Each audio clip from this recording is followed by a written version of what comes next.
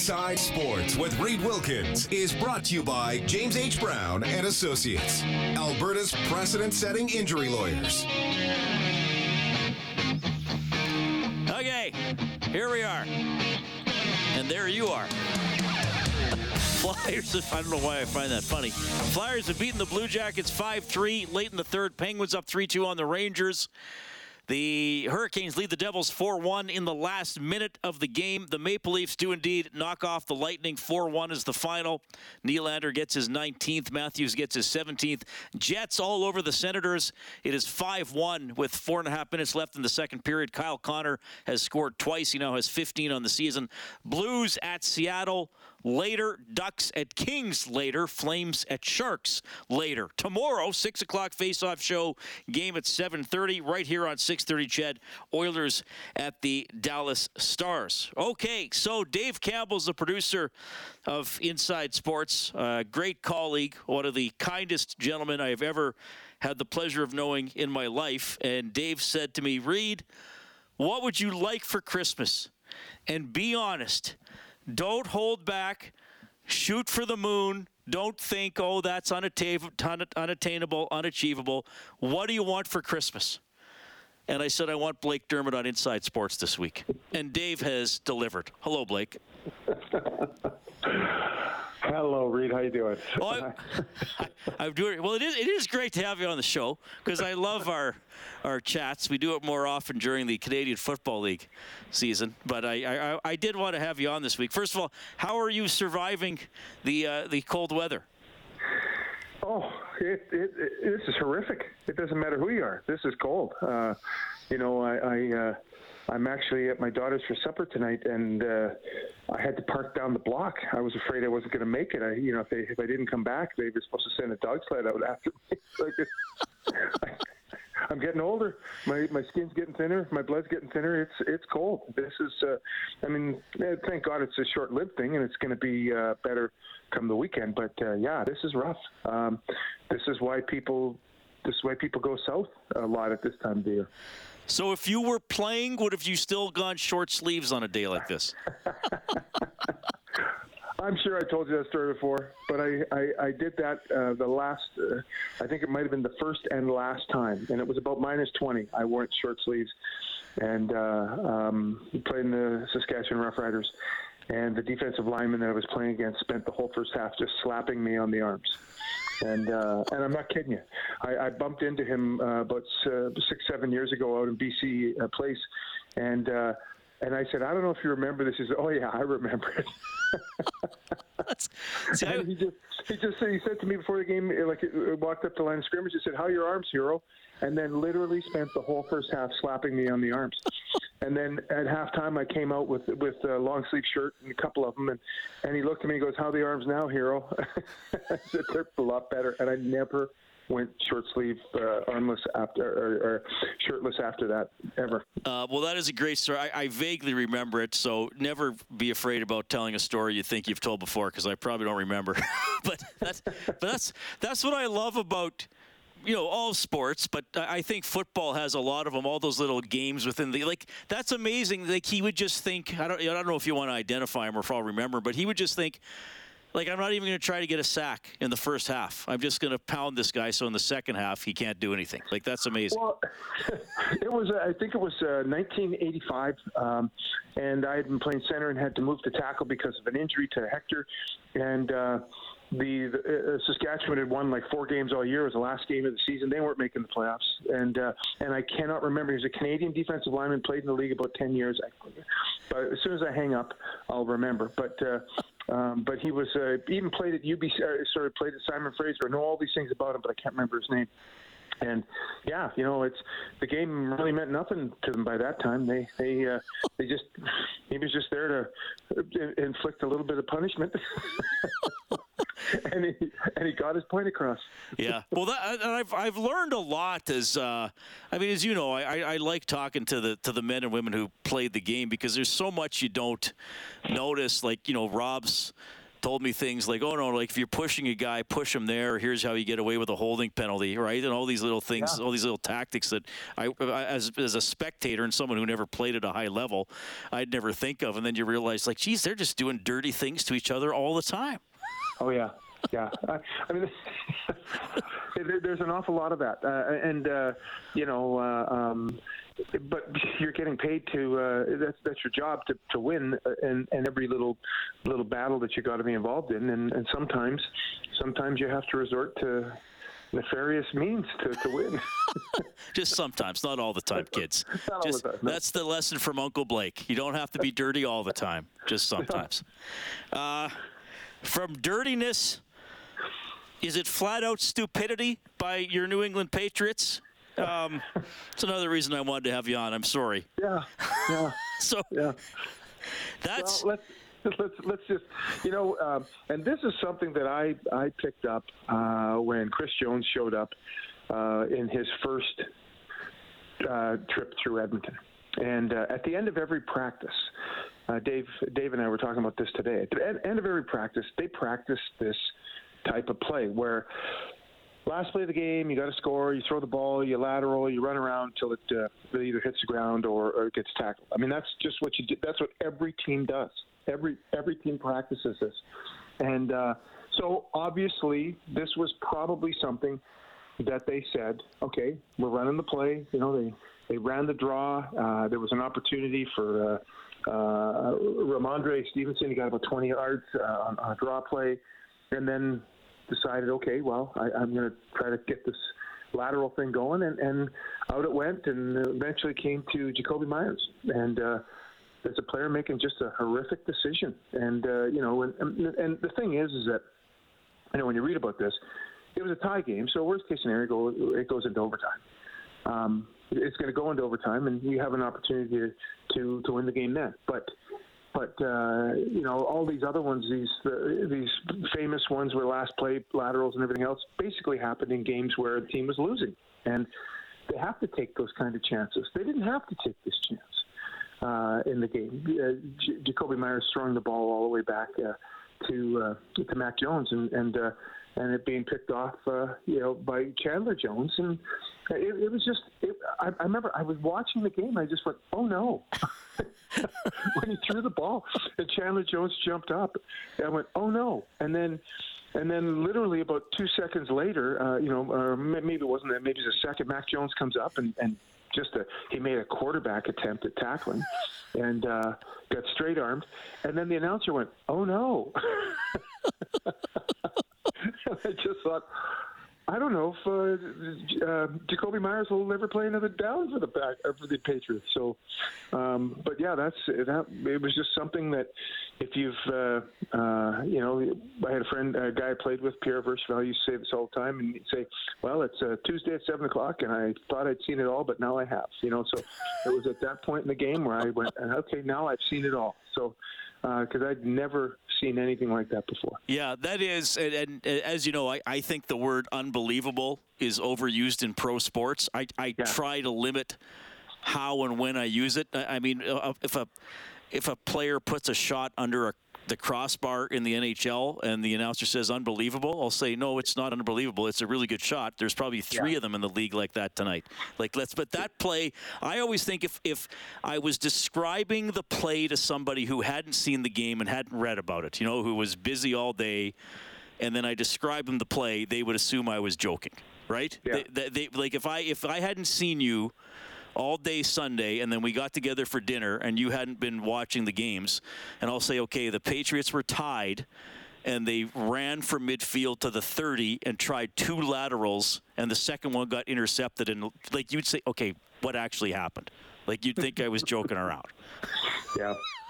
Well, because I guess there's always there's a first for everything, and That's right. I think that yeah, it's certainly the first time that anybody has ever seen that kind of thing happen. Now, maybe it's happened before, but obviously not at the pro level. But that was just something that you would never expect, and it went from taking the Patriots into a 60% chance, roughly, making the playoffs down to somewhere around 20%. Yeah. So, a season killer right there.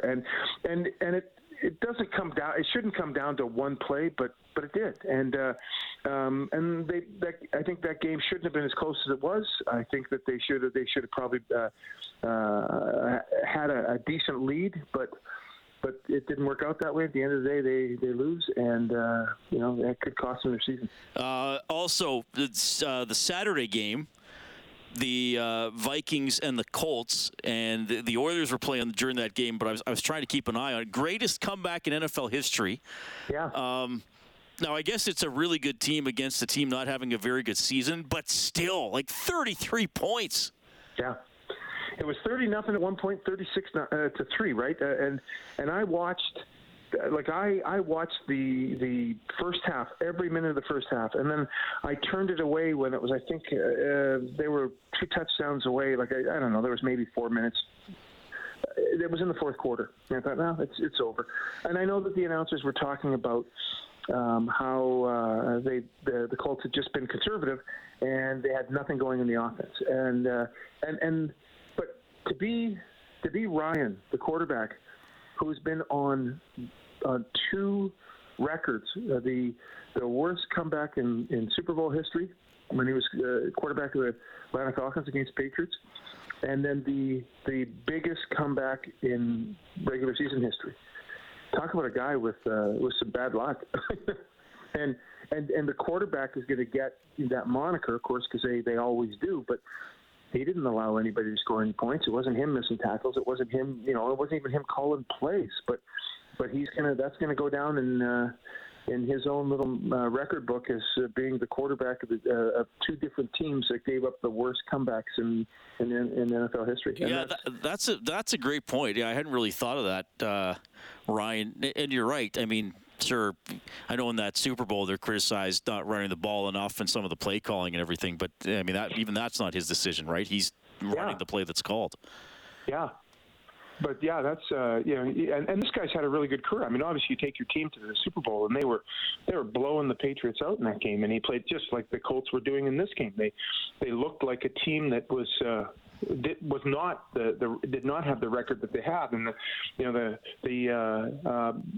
felt bad for them. I mean, the Colts are 4-9 at that, but they were playing a team that needed 1 win to clinch their division, and Cousins looked like.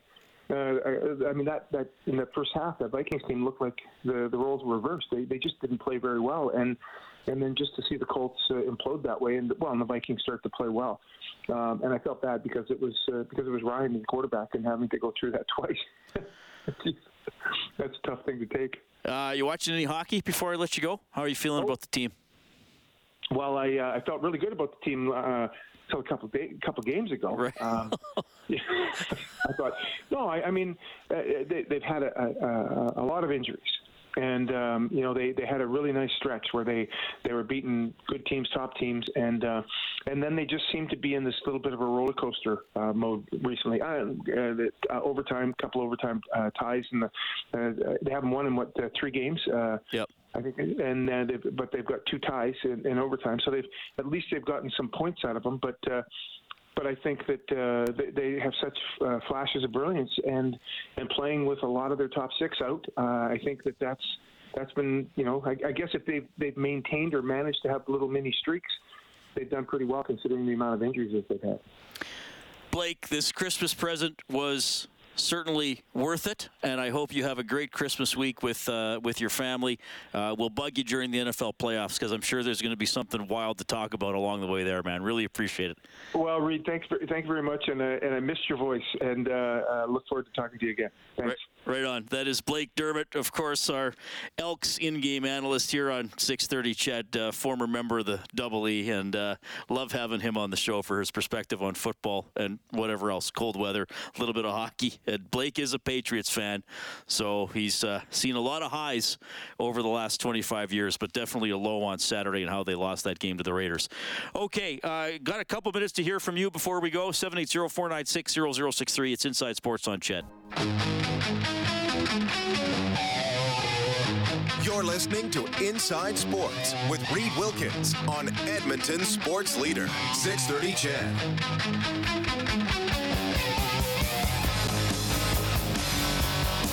Okay, thanks for tuning in tonight. Oilers and Stars tomorrow after practice in Dallas today. Head coach Jay Woodcroft commented on what he liked in last night's overtime loss to the Predators.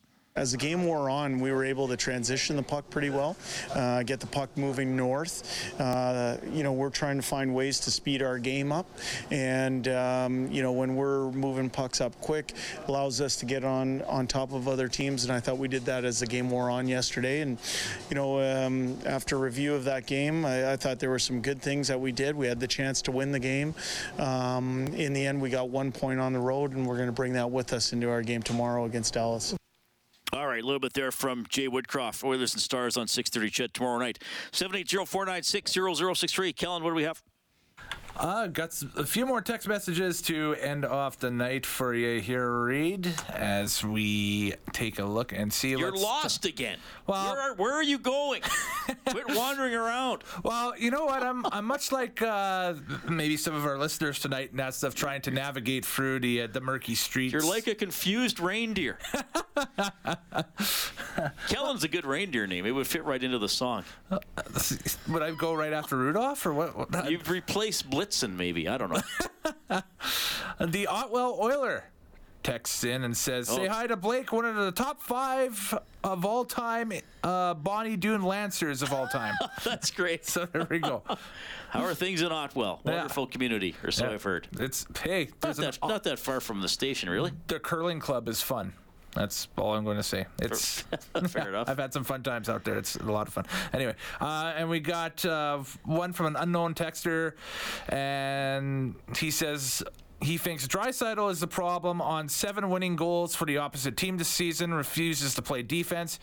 He would trade Draisaitl for 2 Philip Danault-type players, 5-on-5 goal scoring, and the rest of it's all kind of murky after that. But yeah, there we go. There's the text. Okay, I would not trade Leon Draisaitl personally. Mm-hmm. There we go, and we got another unknown text coming in, but this is from. He opens it up and says, "Kind of an oddball question, but I have always been a huge fan of Andy Moog, and wondering why he is never mentioned for the Hall of Fame despite all the talk about Curtis Joseph deserving the Hall and no Stanley Cups, while Moog has 3 cups and was a starting goalie most of his career. Your thoughts?" For the Oilers Hall of Fame, I'm assuming. He's not on the level of a Hockey Hall of Fame goaltender. I think Andy Moog could be a candidate for the Oilers Hall of Fame. He would be one of the top goaltenders in team history. Fuhr was here longer and was better, though, yes, Moog was the goalie.